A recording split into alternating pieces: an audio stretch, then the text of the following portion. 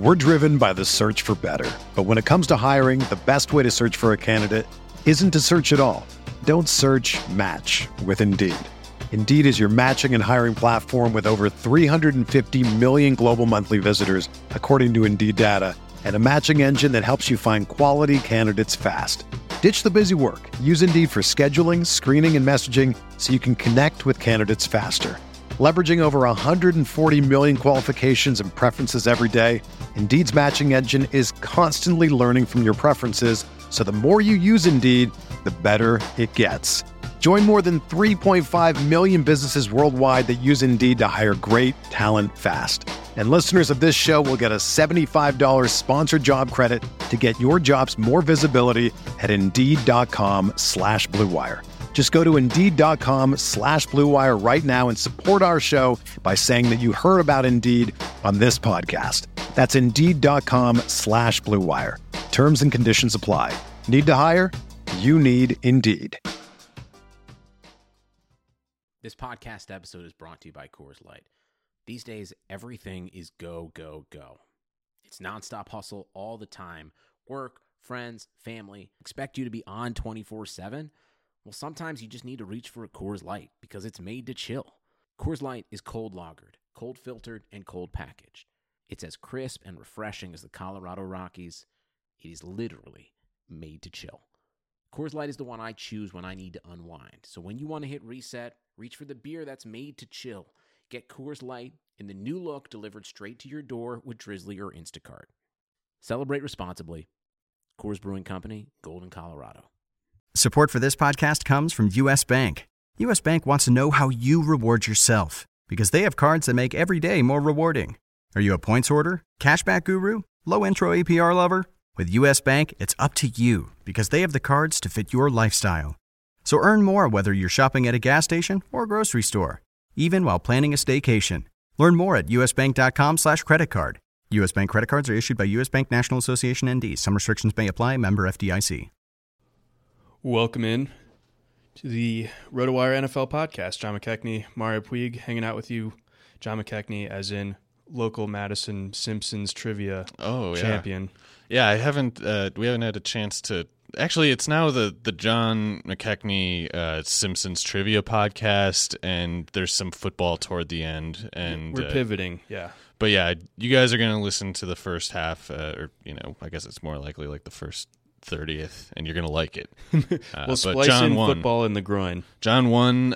He's the Simpsons king of the Midwest, probably, after winning trivia at some If you win in bar Madison, here. I think that pretty much qualifies for the entire Midwest. Yeah, I don't know. I guess this might be like the initial rounds, like maybe you advance to the more serious Jeopardy audition after this. Like I feel like the real killer Simpson trivia folks we're kind of just like watching from afar, but now you're from on their bunkers. No, you're on their radar, and they're preparing goons, surveillance methods, things like that. Yeah, the comic book guy types out there are certainly they're on notice now.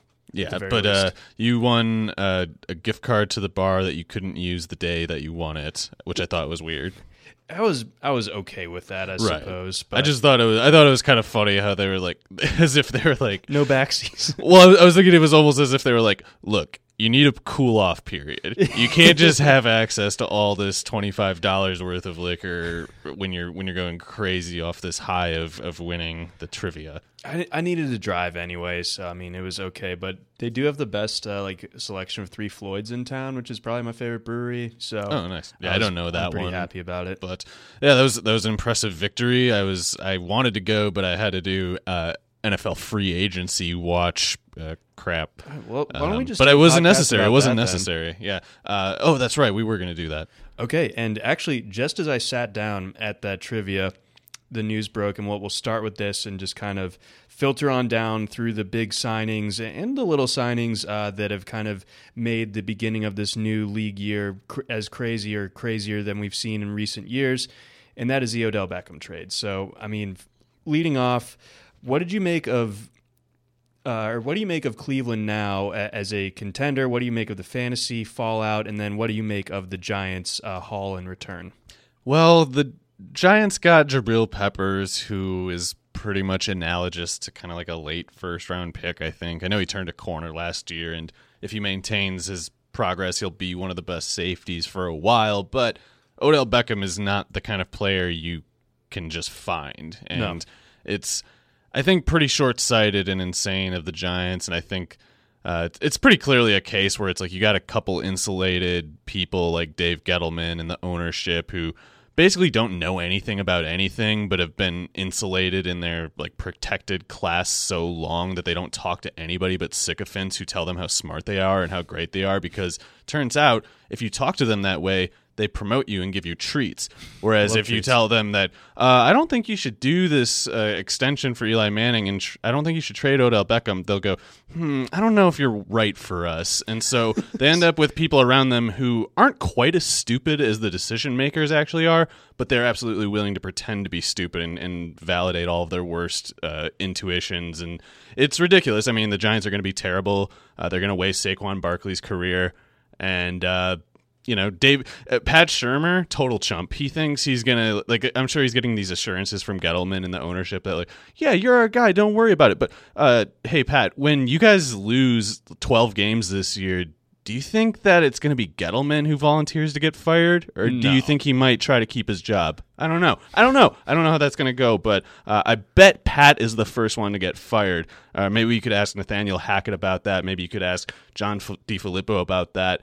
Coaches will fire the guys underneath. Yeah, ask the Carolina secondary coach and linebackers coach or whoever it was that Ron Rivera fired, even though he's the defensive guy. He's the guy in charge. Like, they will always use you as a scapegoat, you imbecile. Yeah. But, yeah, I don't know. Maybe it's going to be a great job, and I'm wrong. Who knows? I think most of the football community probably agrees with you. I don't think anyone is really caping for the Giants at this point. They're sort of beyond defending with the moves that they've made. It's good for Odell, though, and I guess we should be happy for him because, I mean, he gets to go play with, I think we have to call the Browns pretty easily like a top 3 roster in the league, and I don't know, particularly with Tom Brady approaching 42 or whatever now, I don't know what else the future could look like other than it's pretty much the Rams versus the Browns for a while. The Chiefs too.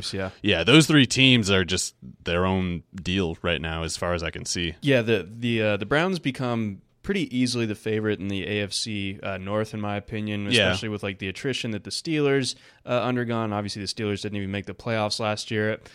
Still not sold that the Ravens. I mean, I think the Ravens have made some good moves, and we'll get into those a little bit later. But they're in a transition phase, more like the one Cleveland was in before last year. For sure. So, I feel like Baker Mayfield, with the guys that he has around him, namely with the addition of Odell, he becomes a pretty decent like MVP candidate. We'll have to see what the odds on that look like, but I would put some money down on that, honestly. Yeah, I did a rough projection yesterday, and it's not scientific or anything, but I thought it was pretty modest. Like, I don't feel like I was aggressive with it, and I feel like I can feel comfortable with a floor for Mayfield, a projected floor of about 4,600 yards and 35 touchdowns, with room for something more like 5,050 touchdowns. Oh, my God. You could do Pat Mahomes stuff when you have Odell Beckham. They don't have Brashad Perriman. We'll talk about him probably a little bit later. But, sure. When you have Njoku stepping into his prime over the next couple of years, Chubb is going to be a 20-touchdown runner, I think, in this offense when healthy. Over 16 games, it's like he's running for 20 touchdowns. There's no way Mayfield, with all these weapons, Chubb being as good as he is, there's no chance that they stay away from the end zone very long in any particular game. So sure.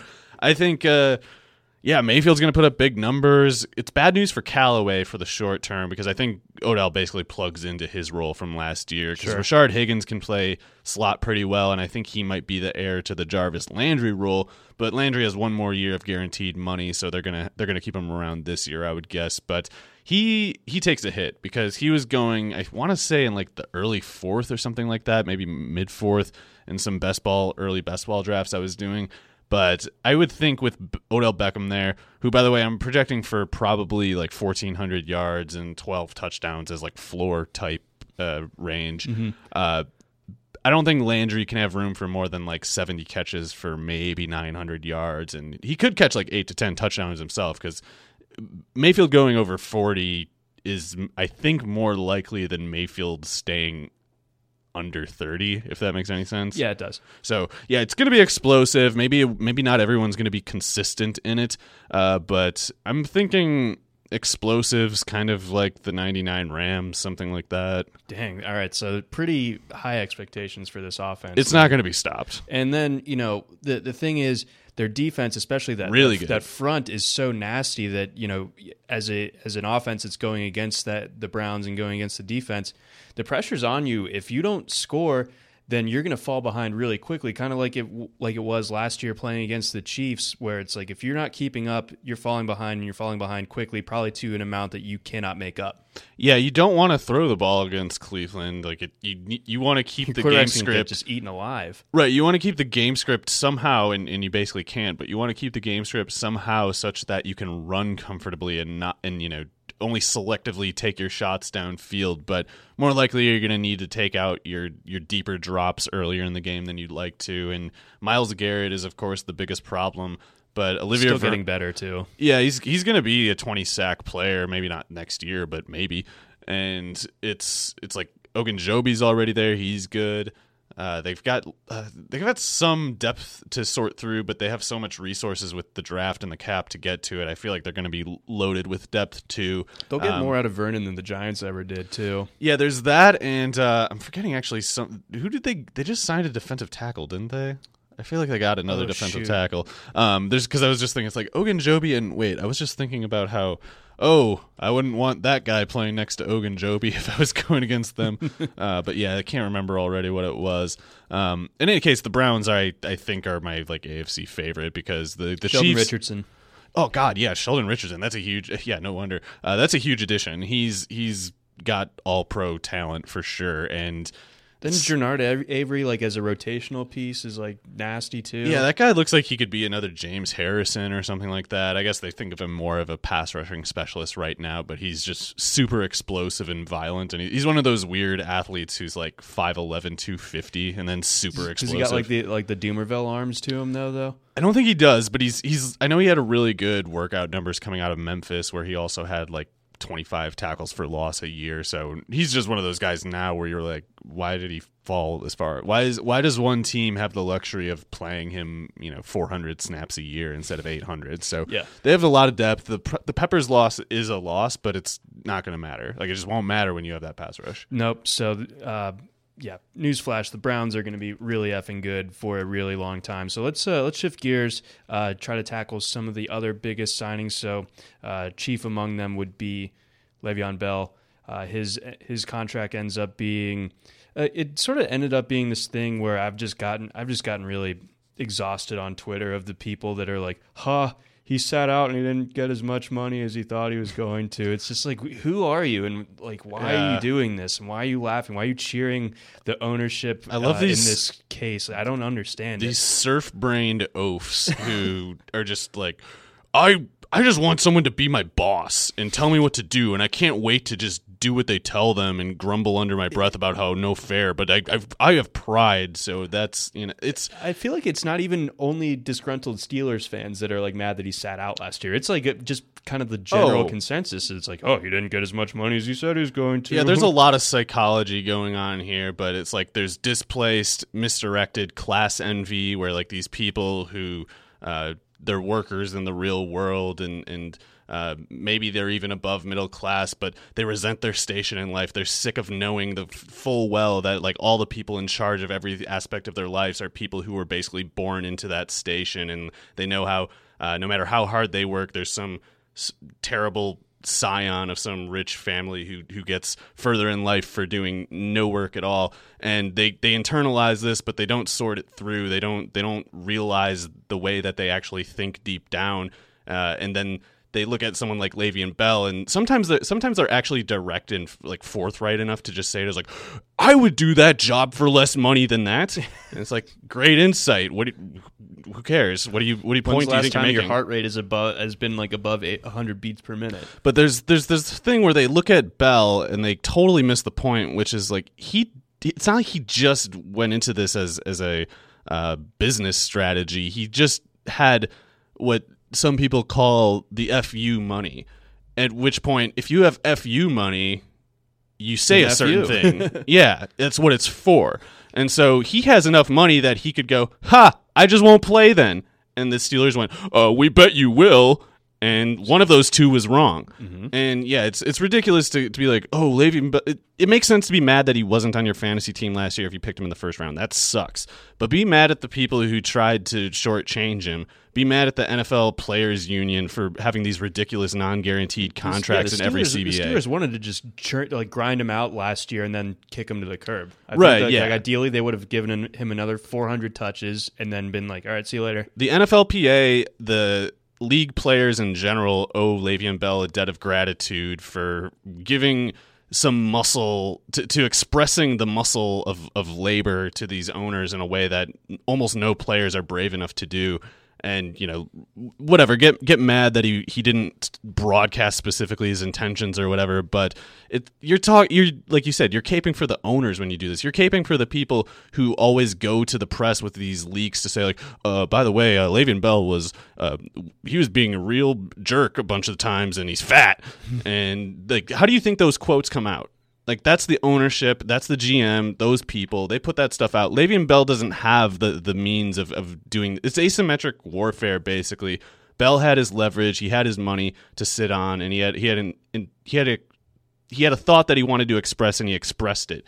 That you don't have that thought, that you're not brave enough to have that thought, is not Le'Veon Bell's fault. Nope. But anyway, going to the Jets will suck. Because it's not good that you're in an Adam Gase, Dowell Loggins offense. Gase, of course, is anti-tempo, just a weird guy in general, probably not going to do a very good job there. But if Le'Veon Bell's ADP is around that first, second round turn, he's still interesting to me because even if he's not particularly good, he'll get so much usage, and specifically as a pass catcher, his usage is unique, that he has a really high floor and he could reach a ceiling that only guys who are similarly busy as pass catchers, guys like, you know, David Johnson, Alvin Kamara, Saquon Barkley. So who would you go with between a Le'Veon and a David Johnson you're picking towards the end of the first round? I'm way higher on David Johnson than most people so far. He's like my 6 or 7 overall player. So I have David Johnson safely ahead of Bell, who's more like my probably like 10, 11, 12, something like that. And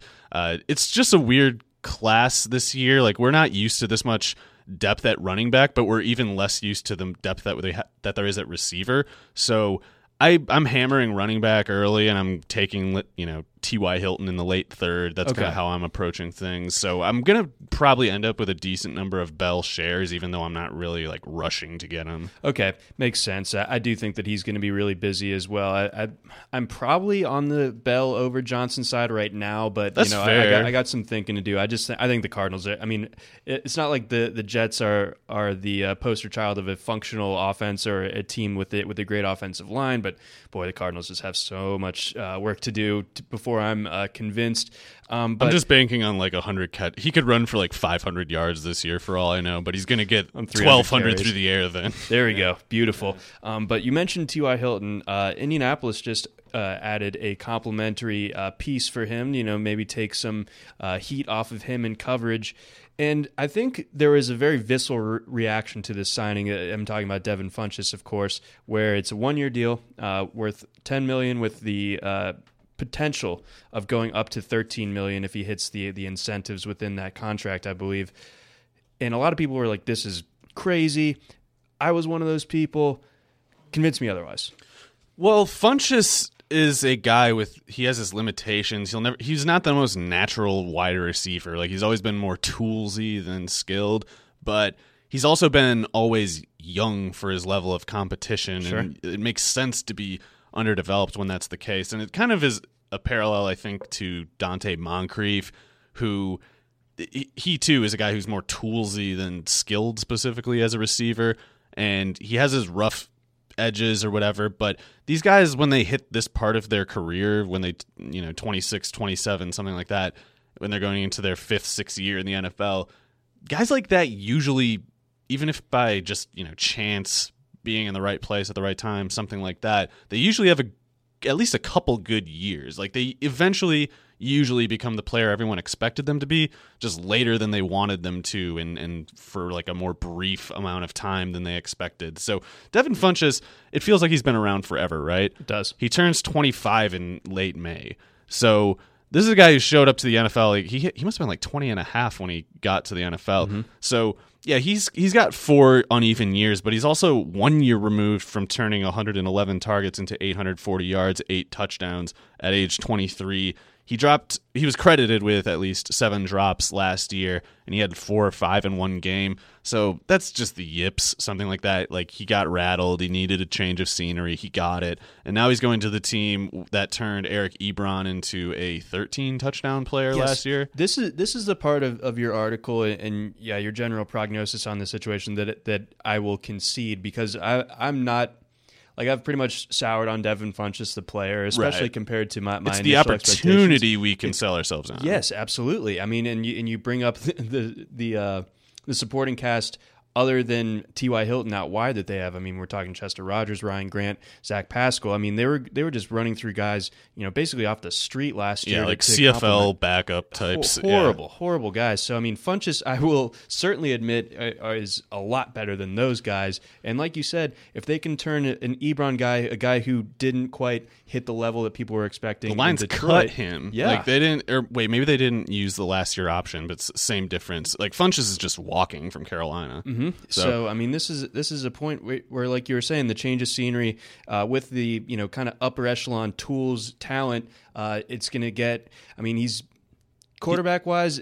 Is Andrew Luck like a huge improvement over Cam Newton? Who's to say? But no, but it's indoors, so that's good. nice, and he's not going to see double teams. Like, Ebron would sooner see probably more attention from defenses, although that I would expect that to change by mid-season or so. But yeah, Funchess is a guy who just, when you're as big as he is and athletic as he is, and if you are good enough at age 23 to put up 840 yards and 8 touchdowns, it's just at some point, and at least up to a certain price, there's just not much reason to overthink it. It's like, you can just easily sell yourself the idea that even if he's not that good, he could be a big fantasy profit. And particularly if Luck throws 39 touchdowns again, it's like Funchess is a lock to crush his current ADP. Okay, so let's tidy this up then. We were just talking about the Jets. We were just talking about Indianapolis.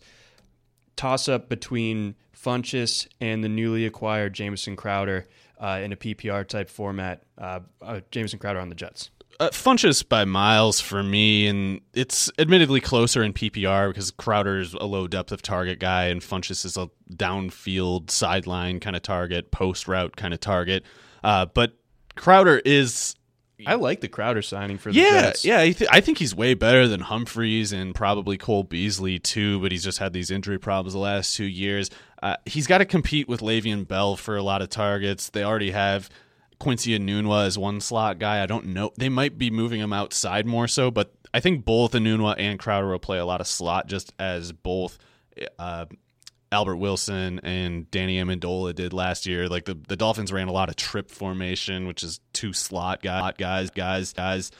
Point you're bringing up. Yeah, so it's like that's something like McVay does a lot of that too. So that's how you end up. You look at the splits of the outside and the slot for the Rams receivers, and it's like, how the hell are they playing more? Everybody's playing more slot snaps than outside snaps, and that's basically how you do it. So he'll be on the field, but they're not going to run more than probably like 57, 58 plays a game, and it's like Le'Veon Bell could get 25 touches from scrimmage in any given game. So I don't think there'll be that much to go around with Crowder, as much as I think he's good.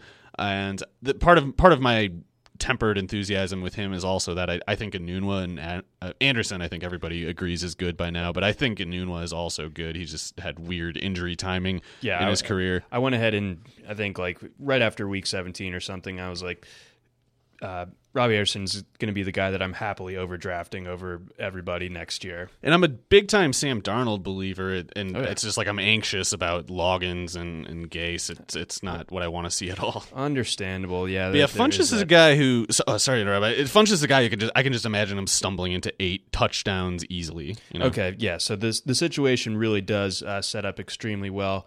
for him.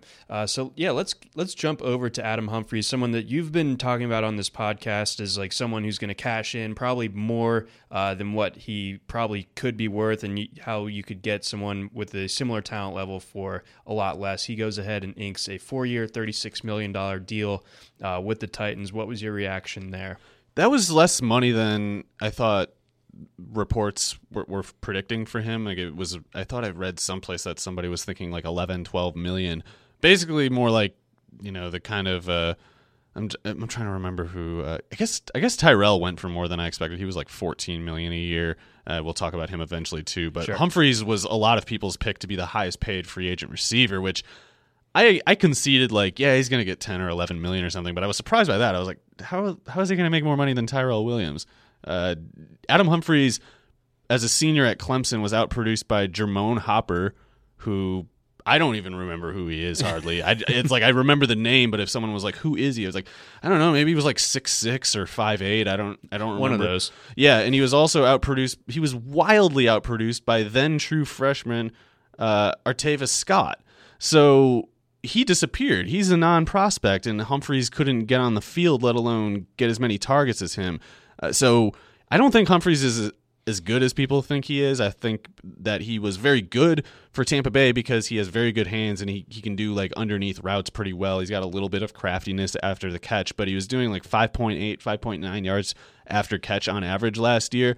And if you just lower that to 4, and Cole Beasley was at 3.5 last year for whatever that's worth. If you lower that yards after catch average to 4, Humphries' yards per target drops from 7.8 to 6.5. And if it's that, no one cares who he is. So he'll be, I don't know, maybe better than Tajay Sharp, but I'm not taking that for a given. Tajay Sharp was a really productive player at Massachusetts. So yeah, I think that Humphries was a product of a system where Mike Evans, Chris Godwin, Deshaun Jackson, and O.J. Howard had the defense worried about almost anything but Humphries. Yeah, 5.8 yards after the catch is 83rd percentile. So yeah, that's I'm not way ahead of where you would think a guy. He had like 2 years at Clemson where he averaged 7 yards a catch or less. Okay, this isn't. Yeah, this is not sustainable. But do you like the fit within this Titans offense? Do you think that they needed a guy who's more of an ace out of the slot? Maybe, but that was like Tajay Sharp's whole theory. Like he was supposed to be a good slot guy. He's a lanky slot guy. Maybe that's an issue. Humphries is quicker, shorter. But I still think Taywan Taylor is good. And if they're not including him in a plan, if they're not getting him outside snaps, I think Tennessee's whole judgment is off. And I basically don't want anything to do with anybody but Corey Davis. And I guess if I'm in best ball and it's like the 18th round, Mariota's still there, sure, I'll take him. Right. But Derrick Henry I still like, and especially in best ball too. But yeah, if they don't realize that Taywan Taylor is their second best receiver, then they're going to have a lot of other bad decisions that they make. And in the meantime, Humphries' ADP on the best ball 10 the past couple of weeks was 129 overall, whereas Devin Funchess was around 200. Like okay. that's a sieve on your roster if you had Humphries at that price. Funchess now dating back to drafts taking place as of Tuesday and beyond, so March 12th. Funchess going around pick 143. Interesting other toss-up, maybe one that maybe is a little bit closer for you, and Humphries a little bit ahead of him, 137, but John Brown going 143, so like just a little bit ahead of Funchess in drafts, and he's obviously going to a situation where quarterback isn't as polished as Andrew Luck, as we know, but I mean, John Brown, a huge deep threat. Josh Allen likes to push the ball down the field. Where are you at with these two? Well, I have Funchess safely ahead of Brown, but I have Brown safely ahead of Jamison Crowder, and in best ball especially, in DFS tournaments, I can imagine Brown having real utility. The problem is in redraft, you will have no idea when his good games will happen. So the other thing is Robert Foster, I think, is a guy who, in hindsight, we can rationalize as like a second or third round talent. I mean, if he had played at Alabama instead of being hurt for 4 years in a row, he could have been like a first or second round pick. I mean, he ran that 4.41. He quite plausibly could have played ahead of Calvin Ridley among other big name guys if he had had the health to do it. So I'm inclined to believe the results from Robert Foster last year. I think he's more likely to be another Robbie Anderson than like I don't know, whoever the last case of some guy who had 4 good games and disappeared was.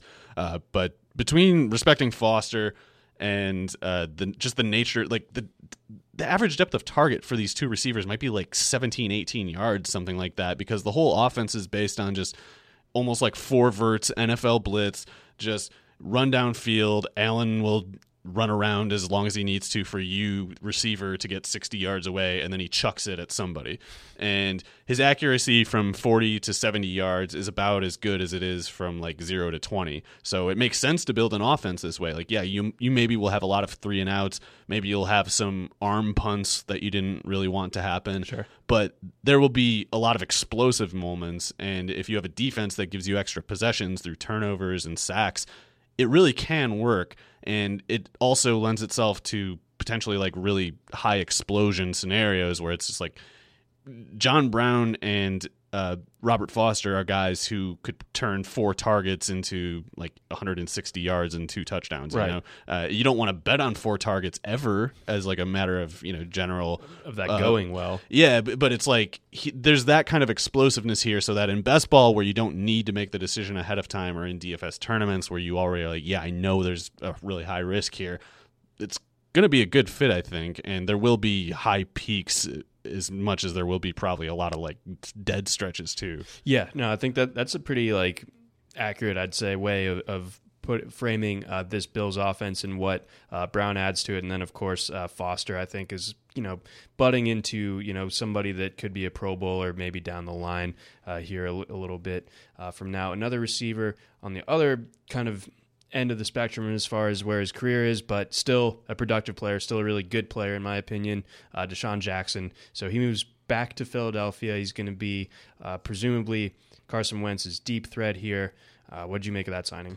I think he's a really good player, and I think he'll make the Eagles better, but for now... They got him for nothing too, by the way. Right. For now, I'm a little skeptical about whether he'll be like harnessable in fantasy. He's of course going to be a GPP guy just because he's so fast and he can do that thing where 4 targets is 150 yards and 2 touchdowns. But I think Carson Wentz is less suited to striking that particular part of the field than Josh Allen is. So I can imagine there being plays where it's just like Deshaun Jackson is getting open, but the ball is instead going to Ertz just like over and over and over. But Nelson Aguilar is not going anywhere this year, or at least I don't think he will be. Like, I think they would have to trade him. I doubt they would just not keep him. I think I saw he's probably staying put. Yeah. So he's going to be the slot guy, maybe, and you can't take it for granted that they're going to run a 3-receiver base because they have Dallas Goedert there. So this could be a base 2 tight end offense, and then Deshaun Jackson's snaps would be subject to a split with Aguilar on some basis in 2 wide situations. So I can imagine him only playing like 600, 700 snaps or something like that, and then only getting like 60, 70 targets.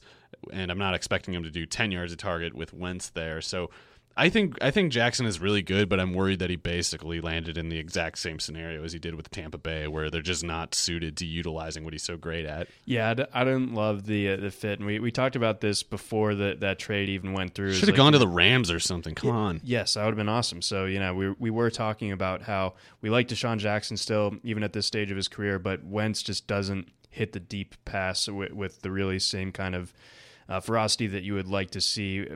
He's an intermediate guy here. More so. No, and he doesn't put it's kind of a trope, but I mean, Alex Smith, I think, pushed the ball down the field further than he did on average last year. And I know using Alex Smith in that type of context is sort of just like a rhetorical device, but it goes to show you that Wentz wasn't really chucking it deep down the field, which is obviously like the best part of Deshaun's game. Yeah, I think Wentz will be better this year now that he's got more than a year back from the ACL, but he's more of an intermediate kind of guy than a downfield one by nature. And I basically expect Jackson to have kind of like a 750, 800 yard, 4, 5, 6 touchdown kind of year, but it'll be like maybe all those touchdowns occur in 2 or 3 games. Yeah, no, they could certainly be clustered. What other receiver signings kind of caught your eye? Well, there's Tyrell Williams going to Oakland, which I think is a slight upgrade just because his target volume could literally double. He was only doing 65 targets a year with the Chargers, and people are going to say like, oh, he's one-dimensional, but he actually got a lot of slot snaps last year and did more in different parts of the field. He wasn't just a sideline and vertical guy. The problem is Derek Carr doesn't throw to anywhere in particular well, and especially not deep, where Tyrell is not one-dimensional there, but he is very uniquely good there, and it would be nice to be able to extract that part of his skill set, which I just don't think Carr can. So I think he might get like 120 targets this year. He's not going to do 10 yards a target like he did with Phillip Rivers every single year. It's going to be more like maybe 7.8, 8 yards a target, but the catch rate's going to have to be something like 56 in that case because Carr's just not good enough. Oof. I mean, he could get better.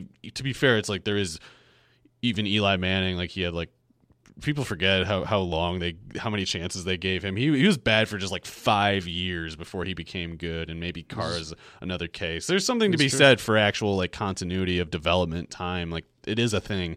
Sometimes bad quarterbacks just stop being bad eventually, but I don't want to bet on it. Well, hopefully, with the talent that they have put around him, especially at receiver, with obviously the addition of Antonio Brown as well, he's running out of excuses at the very least. Yeah, definitely. I'd say he's out of them. He was out of them when Amari Cooper got traded, and that happened. That all happened afterward. But otherwise, at receiver, Brashad Perriman, we mentioned, he was going to re-sign with the Browns, but upon their trade for Odell Beckham, he headed to Tampa, basically to take the Deshaun Jackson role. And I think he might be pretty good at it because Humphreys isn't there, Jackson isn't there. Chris Godwin almost has to be their primary slot receiver in 3 wide sets, but he can play outside, of course. In any case, Perriman on one side, Evans on the other, Godwin anywhere in between is a dangerous look for a defense. And Perriman was very good for the Browns in his limited showing last year. Nauseatingly good. Yeah, I mean, it's one of those things where maybe this change of scenery just cured his yips. Like maybe he really was just rattled in Baltimore and just like going someplace new made him, it was like waking up from a nightmare or something, and he just became himself again. Who knows? Baltimore will do that to people. Yes, and Joe Flacco will do that to a receiver. But I think that, he's interesting. I'm almost more interested in Perriman than I am Deshaun Jackson. Okay. So that's I don't know how I feel about either exactly, but I'm not worried about the current personnel in Tampa getting in Perriman's way because I think it's going to be a 3-receiver offense. It should be. Yeah, but otherwise, Dante Moncrief going to Pittsburgh, it's kind of like I compared Funchess to him before, same deal. Moncrief didn't do much in Jacksonville last year, but he was pretty good on a per-target basis, and considering how terrible the quarterbacks were, I don't think you can hold him like accountable for how bad the offense was. He's a big, fast guy who, I mean, James Washington did not have a good rookie year. I think it's a pretty decent chance that Moncrief is better right now, and maybe even for the next 2 years, which is the length of the contract. Okay. Washington, I still think will be good, but it's just hard for a second-year guy to compete with like a 6th-year guy who's as big and fast as Moncrief. Moncrief has a lot more tools than James Washington does, and I expect Washington to still be drafted way ahead of him. So I don't want to count out Washington, but if Moncrief is like 3 rounds cheaper, I'm picking him. Okay, that makes sense. And yeah, there was enough left to be desired from what Washington put on tape last year to where that does make some sense. One running back. Yeah, I think we're mostly to running backs. I feel like everybody else at receiver is either not real or hasn't signed yet. Yes. So, Mark Ingram. Yeah. What do you think? I mean, he's a good player, and you would probably know a lot better than me, but I figured they basically are penciling him in for the Kenneth Dixon snaps, right? Because they have to make the offense more like the Kaepernick San Francisco offense and less like the Rich Rodriguez offense they were running last year. Yeah, Greg Roman is the guy and the architect for both. So, but I still would be surprised, I guess, if they got totally rid of that Gus Edwards role because Edwards is so good at just being the hammer running back, and maybe they only give him like 6 to 8 carries a game instead of 15 like they were doing last year. But I don't see him disappearing. No, he won't disappear. But yeah, I think Ingram he functions nicely when there's a compliment to him, and the Ravens obviously don't have anyone near the skill set or the skill period of an Alvin Kamara, but I think just the sheer rush percentage that the Ravens are going to have and the ball possession type of offense that they're going to be going with, I think this does kind of bode well for Mark Ingram this year. I think this is a good landing spot for him. I'm agnostic on, like, I can't remember what his price was before, and like I think people were generally assuming he would re-sign with the Saints, and I can't tell whether I think it's an upgrade or downgrade going to Baltimore. Like I can imagine him having consistency issues just because He's going around pick 50. Okay. Right ahead of Chris Carson. Yeah, I don't want either of them, I don't think, at that price. Like I'd probably just rather hammer. Like I'd rather take running back in the first 3 rounds and then not take another one until like the 9th or something like that. Okay. But yeah, for the price, I would prefer, I think, Ingram over Carson there. It's just I don't know. I feel like he'll be harder to use in redraft because there will be games where I feel like there will be games anyway where Edwards is good or Dixon is good. But if not, then this is a team that should have favorable time of possession. Lamar Jackson makes you play with wider splits as a defense, which could make Ingram like a career best sort of inside runner this year, and that alone could be worth quite a lot. It's just like I guess I still feel like Dixon is good enough and Edwards was good enough that I'm a little worried about them staying involved because $5 million a year is not a big deal now. Like no. if it was 10 years ago, it'd be like, oh yeah, Mark Ingram, 25 carries a game, but $5 million right now just isn't a huge commitment, and I feel like they're going to give him like the first crack at it. But if he stumbles or if he gets hurt and Dixon and Edwards are doing well, I can imagine it being more of a more even split than we might wish for. I think at the very least they're going to give him the chance to take the job and run with it. Yeah, I agree. I definitely agree with that. I definitely do, and it's only like.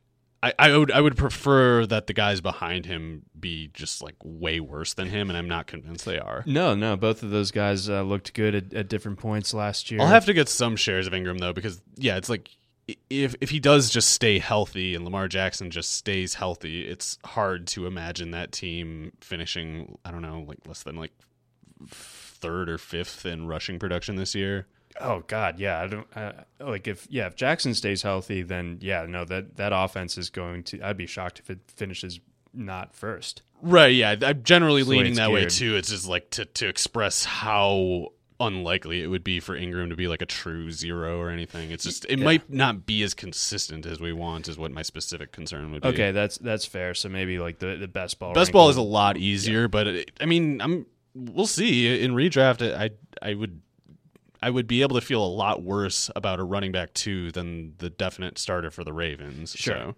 So. Let's see. Where else were some running back signings that you liked? I think I remember you talking about Tevin Coleman yesterday as an interesting signing out in San Francisco. Yeah, so I don't know where the market's going to head on those two, but Ingram and Coleman are interesting to me because I feel like the public is generally much higher on Ingram and lower on Coleman, but I might prefer Coleman straight up, and I'm pretty sure the way the price is going, I'll prefer him because I can imagine getting him almost like a full round later than Ingram. But we'll see if Jerick McKinnon, who I don't think has any guaranteed money left on his contract, if they I saw that he's probably like as good as gone. Oh, really? Okay. Well, because there's like no guaranteed money left. Right. I mean, he's not guaranteed anything. I would be surprised, I guess, if they just got rid of him, especially because Breida got nicked up last year, and Coleman is not the most durable running back himself. They're going within the same round right now, by the way. Coleman about pick 58. Okay, so yeah, I don't know where that's headed, but I feel like people still think Jerick McKinnon is better than Coleman. He could be, but I don't think he is. I think Coleman's probably better, and it's almost like difficult to pin down because they just do different things. As much as they're both speed backs with ostensible big play upside, they do it very differently. Like Coleman's a guy who needs a crack. He needs a straight line crack in the defense, and if it is there, there's almost no one you'd rather have in that scenario because he's just out of a cannon when he gets that crease and he just doesn't get caught. But McKinnon's much better at slashing and like kind of getting guys to lose their footing and juke them out, whereas Coleman's just kind of battering ram without much power. Like he's just like batters straight through, and sometimes if it's a weak door, he just goes gone forever. Yeah.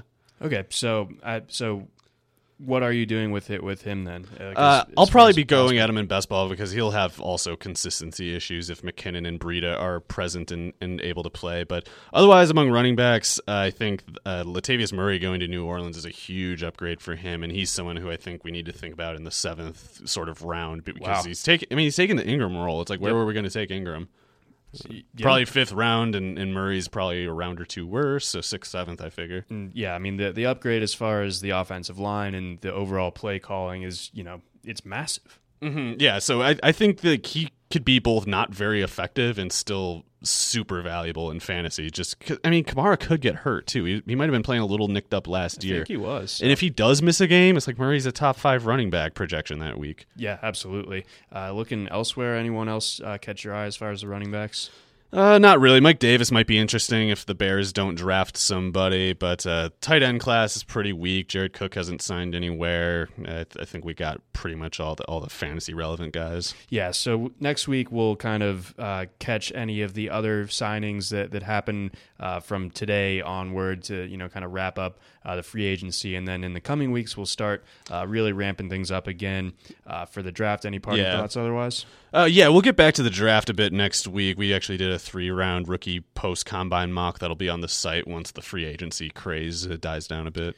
So there you have it. That was our free agency special. Come back next week for more draft talk and a little bit more free agency talk as well here on the RotoWire NFL podcast. Everyone is talking about magnesium. It's all you hear about. But why? What do we know about magnesium? Well, magnesium is the #1 mineral that 75% of Americans are deficient in. If you are a woman over 35, magnesium will help you rediscover balance, energy, and vitality. Magnesium supports more than 300 enzymatic reactions in your body, including those involved in hormonal balance. From functional medicine doctors to mental well-being and female hormone experts, we all know that magnesium is the one mineral to improve all aspects of well-being and health. But which one? Magnesium Breakthrough from Bioptimizers, the trusted choice recommended by leading experts with 7 best-absorbed forms of magnesium to ensure your body receives the support it needs for overall well-being. Go to bioptimizers.com/balance today and use code BALANCE10 for 10% off. Support your journey to wellness at bioptimizers.com/balance. Magnesium Breakthrough from Bioptimizers, your foundation to optimal health and vitality.